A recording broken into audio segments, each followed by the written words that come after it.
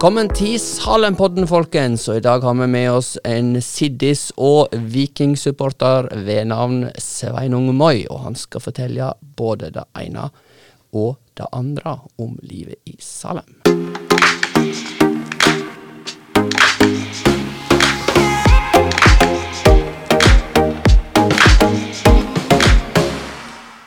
Velkommen, Sveinung. Tusen takk. Det er jo gjevt å ha en Siddis på besøk. Det er veldig stort for meg å være her sammen med deg. Fantastisk. Du holder jo både med Viking og med Manchester United, og det er jo, kan jo være tøffe tider innimellom.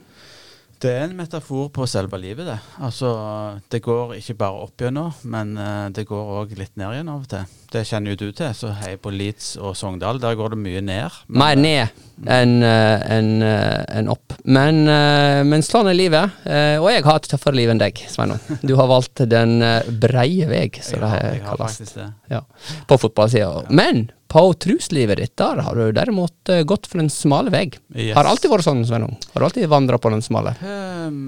Ja, hva skal vi si? Jeg er jo på en måte, har en klassisk bakgrunn med at jeg er vokst opp i et kristent hjem, og det var jo liksom, jeg var en del av foreldrene mine sin tro lenge da. Og så etter hvert så, så måtte jeg jo ta et standpunkt til dette litt selv, reise på bibelskole, vet ikke hvor mye jeg fikk ut av det, men Hva bibelskole gikk du på? Jeg gikk på Fjellhaug i Oslo, og så etter hvert kom jeg her til Bergen, det er snart 30 år siden, og så kjente jeg litt folk som gikk her i Salem,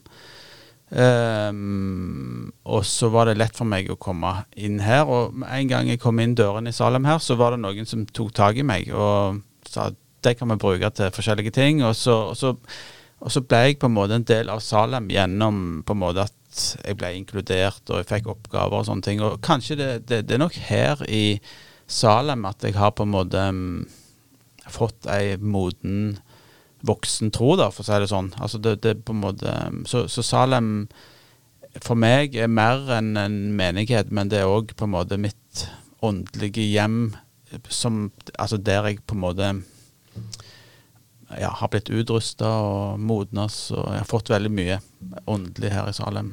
Ja, så du har på mange måter aldri tatt et sånt bevisst valg?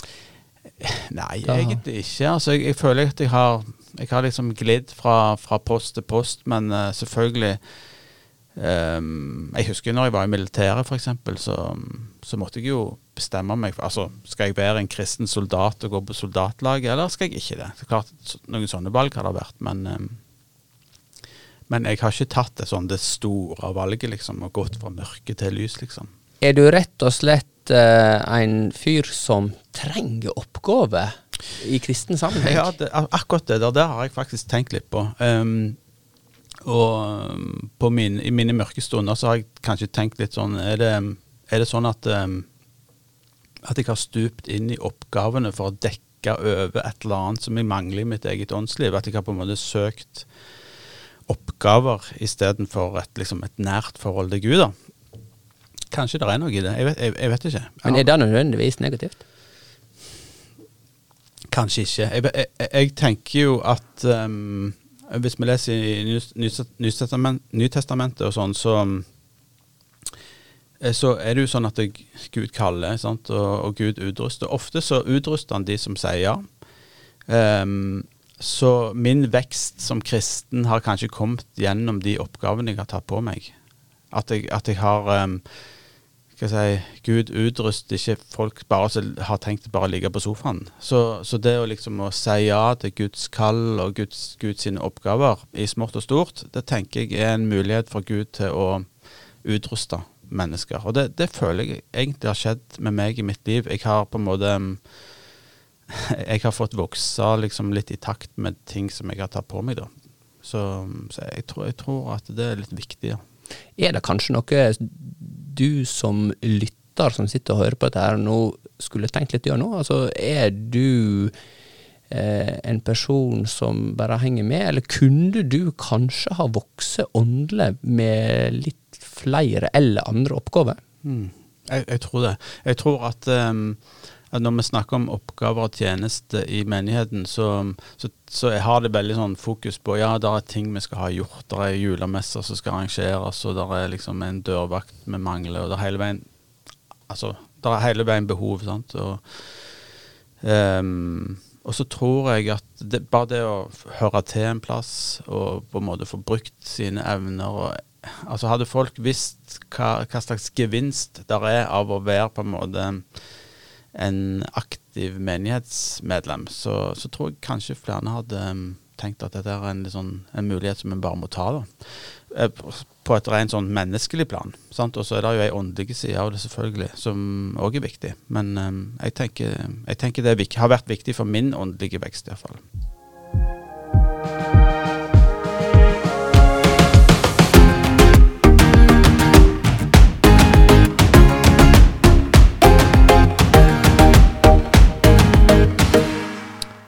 Sveinung, du jo en familiemann, og gift du til og med, og 3 unger. Yes. Og så ungene blitt 19 år, som vi sier i Sogndal. Den eldste, Peder. Tenk på det. Ja, det ganske spesielt.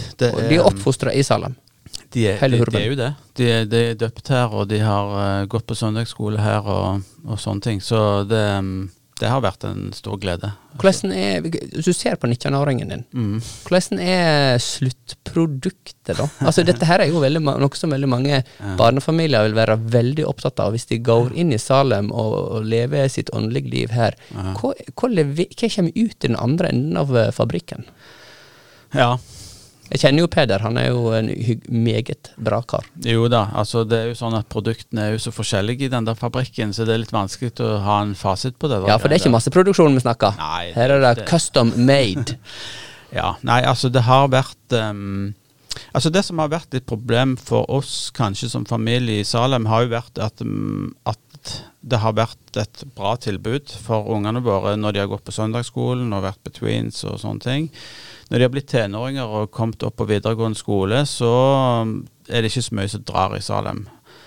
Så det har vært litt vanskelig egentlig. Det har vært vanskelig for oss som familie å fortsette å gå hele gjengen i Salem og finne liksom den plassen der alle synes det liksom at de får noe ut av det. Så jeg vet ikke selvfølgelig vi skulle ønske at ting var litt annerledes på det området for oss da. Så det tror jeg noe vi bør jobbe litt med. For du sitter jo nemlig i styret. Du faktisk, tror du eller ei, styreleder. Og du ikke en hvilken som helst styreleder. Du har, hvis det ikke de siste 10 årene, hvor mange år har du vært styreleder? Nå går jeg ut der 2 år i slengen, eller 1 år i slengen. Ja, vi sitter vel 2 år i slengen. Vet du hva, jeg har ikke helt tall i hodet, men jeg har sittet ganske mange år i styret, og jeg har også vært leder for styret ganske mange år, så det har vært veldig kjekt. Ja, og du ikke den som slår meg som nødvendigvis fronter mest at du faktisk styreleder, men du en styreleder som dreg i tråder kanskje litt i det stille. Ja. For jeg har jo hørt deg som både taler og som møteleder, og du jo veldig bra på de 2 tingene også, men likevel så du litt, ja, har du en ekstra talent mot styrearbeid, tenker du? Nei, jeg vet ikke, altså jeg tenker kanskje at jeg har en slags utrustning i menighetsarbeidet, kanskje når det gjelder ledelse, kanskje mer enn det altså jeg jobber jo på Kongsø Musikkgymnas, og der jeg jo kristendomslærer og har andakter, og liksom jeg står mer på scenen der enn jeg gjør i Salem. Men jeg tenker jo kanskje at for meg som styreleder så har det vært litt viktig, og vi har jo en stab her i Salem, sant? Og jeg tenker at min oppgave som styreleder har i første rekke handler om å gi en trygghet og en slags plattform for staben, at de kan stå og skinne på scenen. Jeg har ikke et så stort behov for å gjøre det selv, men jeg tenker at det veldig viktig for styret og for meg at staben skal ha det bra. Det det ene. Også, jeg kan alltid være på scenen, men jeg føler ikke at det det som min viktigste jobb i Salem da. Jeg husker en tale du hadde. Du sa at du ble spurt om å ha tale, og så tenkte du i hodet ditt nei, og så hører du så hører du at munnen sa ja. Ja, det jeg har gjort. Og da lo jeg. Og jeg ledde så godt av den kommentaren der. Ja. Men er det litt sånn det er? At du tenker kanskje at du ikke nødvendigvis trenger å ha en mikrofon, men, Nei, men du jeg føler at jeg får så mye utløp for det på jobb, rett og slett. At jeg har ikke et så stort behov for det.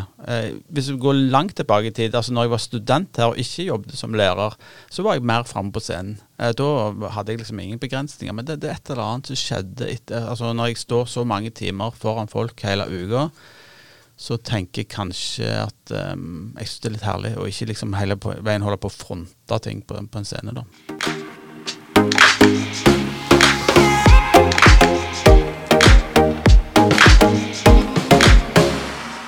Sveinung, jeg lurer litt på en styreleders lønnkammer. Hvordan ser det ut? Altså mitt lønnkammer, det ser ut som på innsida i en bil. Altså hvis du vil vite akkurat hvordan det ser ut sånn rent fysisk, så... Ja, det vil jeg veldig gjerne vite. Ja, så det er et ratt, og så er det noen pedaler, og så er det veien til Os. Det er på en måte mitt lønnkammer. Så det foregår sånn at når jeg står opp om morgenen en vanlig dag, så setter jeg meg i bilen, og så har jeg cirka 40 minutter på vei ut til jobb. Og på de 40 minuttene så hører jeg litt på Bibelen. Jeg har en sånn Bibel-app som heter The Bible Project. Så hører jeg på den, og så prøver jeg å be litt på vei til jobb. Jeg stiller meg inn liksom litt på den kanalen der. Og så har vi jo et kristent liv også på jobb, som har liksom daglige andakter og sånne ting, men det som er min tid helt alene med Gud, det er faktisk de 40 minuttene hver dag i bilen på vei til jobb. Så jeg skulle sikkert vært flinkere til å liksom lagt meg til å lese i Bibelen sånn hjemme og sånn på kvelden, men for meg, altså til å begynne med så var det liksom, ja, det tar litt tid å komme inn i sånne vaner, men nå kjenner jeg at hvis jeg ikke får de der 40 minuttene hver dag i bilen, så kjenner jeg at det er noe jeg faktisk savner. Den der rytmen, den daglige rytmen med å på en måte kunne vende blikket opp igjen og legge dagen i Guds sine hender og lese av meg ting som kan bekymre eller som ligger der liksom. Så er det godt å få legge det hos Gud. Tenker du at det er liksom ikke like bra som å legge seg på kne framfor sengen og kjøre 40 minutter der? Ja, altså det som jeg tenker, altså du snakket om familie, det som kanskje jeg synes er litt dumt, det er at mine barn ser ikke at jeg leser Bibelen. Ja. Det tenker jeg kanskje er litt dumt. Altså hadde jeg sittet hjemme en halvtime og lest i Bibelen en plass der de kunne se det, så hadde det sikkert vært et eksempel for dem. Men så det er liksom litt skjult på en måte. Men altså livet er travelt, og jeg tenker vi må bare finne de liksom, anledningene og rommene som passer for den enkelte. Da. Men jeg har veldig tro på det der å gjøre det til en sånn daglig rytme i livet. Ikke bare noe som er på innfallsmetoden, men som blir en del av pulsen. Da.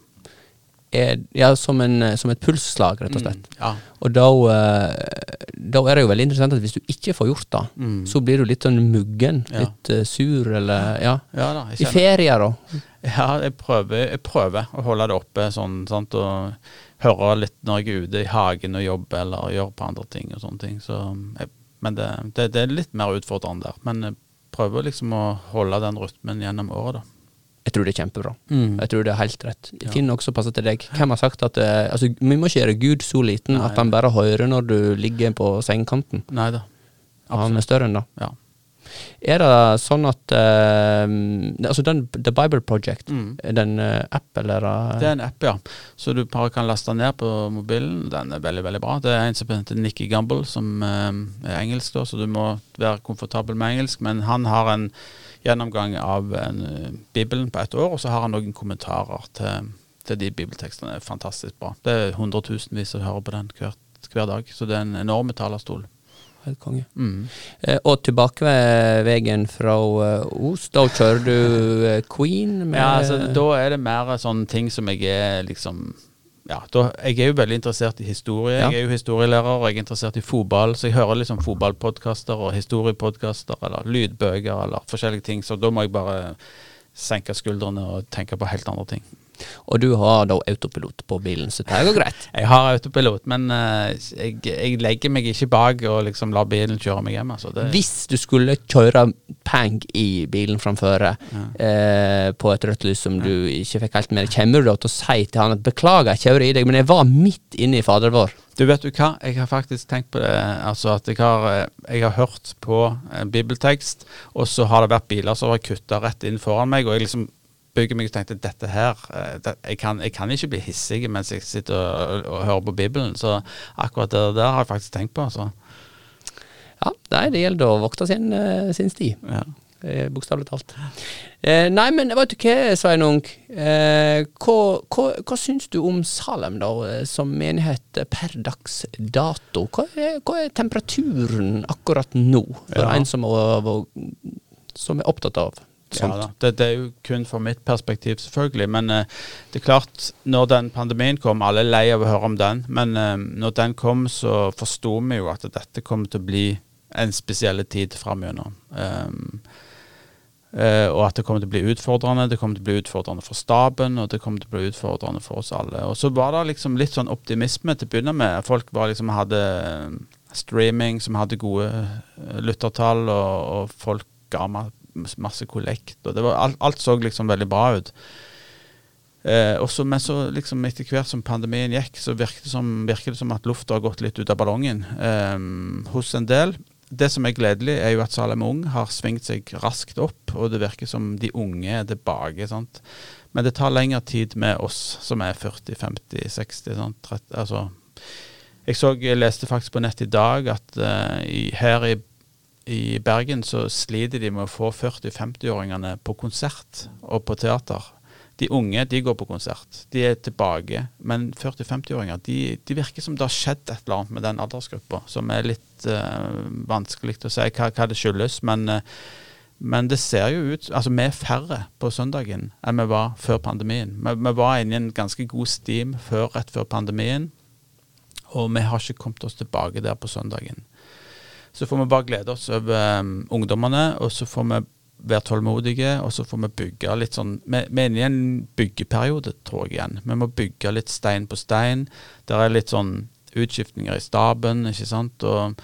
Så jeg tror at vi må være litt tålmodige med hverandre, ikke legge for store byrder på skuldrene til hverandre, og så må vi tåle å bygge opp arbeidet vårt faktisk litt på nytt. Så på en måte så er det veldig spennende, og så er det også litt frustrerende. Men nå har det vel aldri vært mål å være størst? Nei da, det er klart det har ikke det. Men det er heller ikke målet at medlemmer i Salem skal sitte hjemme i sofaen sine på søndagen. Så vi må prøve å få folk til å se verdien i å treffes igjen. Det tenker jeg. For det kan være veldig behagelig. Sånn var det med meg også i pandemien. Jeg synes det var ganske herlig. Sant? Bare spise en litt sene frokost og se på stream fra Salem, og så hadde du resten av søndagen fri. Sant? Det livet var egentlig ganske godt. Men når du kommer til Salem, når vi kommer her og jeg treffer deg og treffer andre i Salem, så er det helt fantastisk. Vi trenger å treffe hverandre. Så kanskje det som vi har lært oss i pandemien er jo at den sosiale delen av menighetslivet er viktigere enn vi tror. Kirkekaffe, søndagsskole, det å få se folk, sant?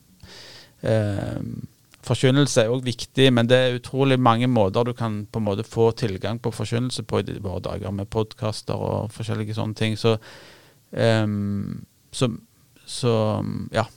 vi må bare prøve å jobbe oss gjennom dette greiene på en eller annen måte, og så ikke se svart på det, men vi må glede oss over de som er her, og så må vi prøve å få de som ennå ikke har på en måte fått rytmen tilbake i menighetslivet sitt til å vende tilbake til Salem på en måte da.